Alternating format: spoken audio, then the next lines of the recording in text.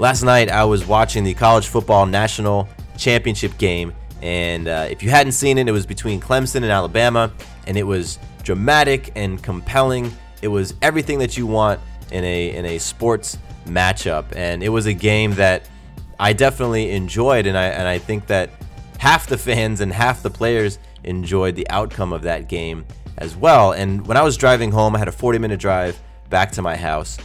I was thinking about the games in my life that I'm currently winning at and whether or not I'm enjoying the outcome of those games, because the reality is you are winning at the games that you are playing.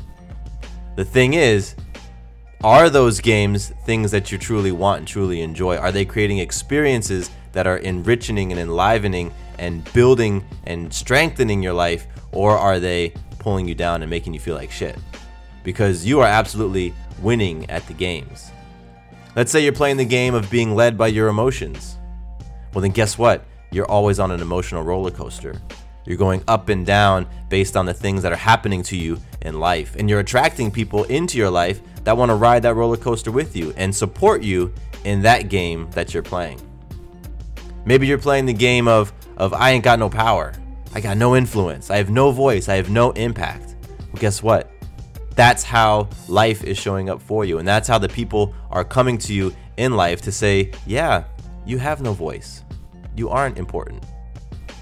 Maybe you're playing the game of being an overworked mom, an overworked parent. Life is going to show up to support you in that game. Your kids are going to want to support you in that game. Your boss is going to support you in that game. Perhaps you're playing the game of being underappreciated, feeling like people don't value you, that you don't matter. And then you start to believe that stuff because the game that you're playing, you're winning at it. And the universe is saying, fine, that's what you want to win at, then here you go.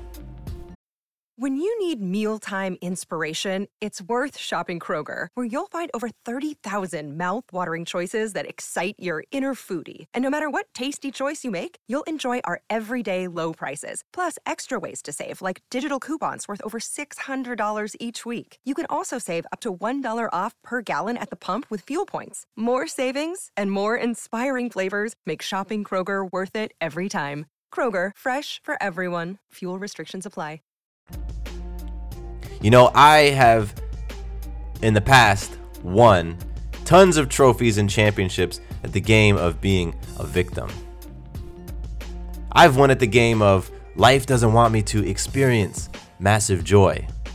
I've won at the game of you're not smart enough, you're not strong enough, you're not clever enough, you're not sexy enough to have the life that you want. I've won at the game of you will never experience the abundance that you seek. I've won at so many games that created experiences that sucked. And you know what? I have decided that I'm going to hand those trophies back. I'm done with that stuff. Somebody else can have it. Because these days, I'm playing very different games. I'm playing the game of self-mastery. I'm playing the game of personal greatness. I'm playing the game of becoming more humble and more patient and more loving day by day. I'm playing the game of having a positive and powerful impact on all those people that I come in contact with.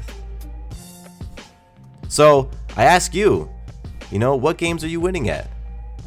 Are you enjoying the outcome of winning those games? If you are, great. Keep playing. Keep going. Keep racking up those trophies. If you're not enjoying the spoils, though, if you are winning at games that once you get that championship trophy, you're like, damn, this sucks. I hate this outcome. Then why the hell are you still playing them? So that's it. That's all I got today. I'm out. My name is Matthew Bivens, and here is to you, kicking ass, playing games that you truly want to win, and having it all.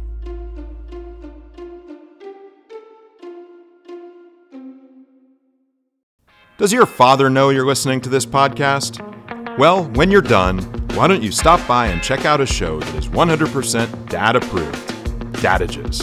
Hi there, I'm Chad Higgle.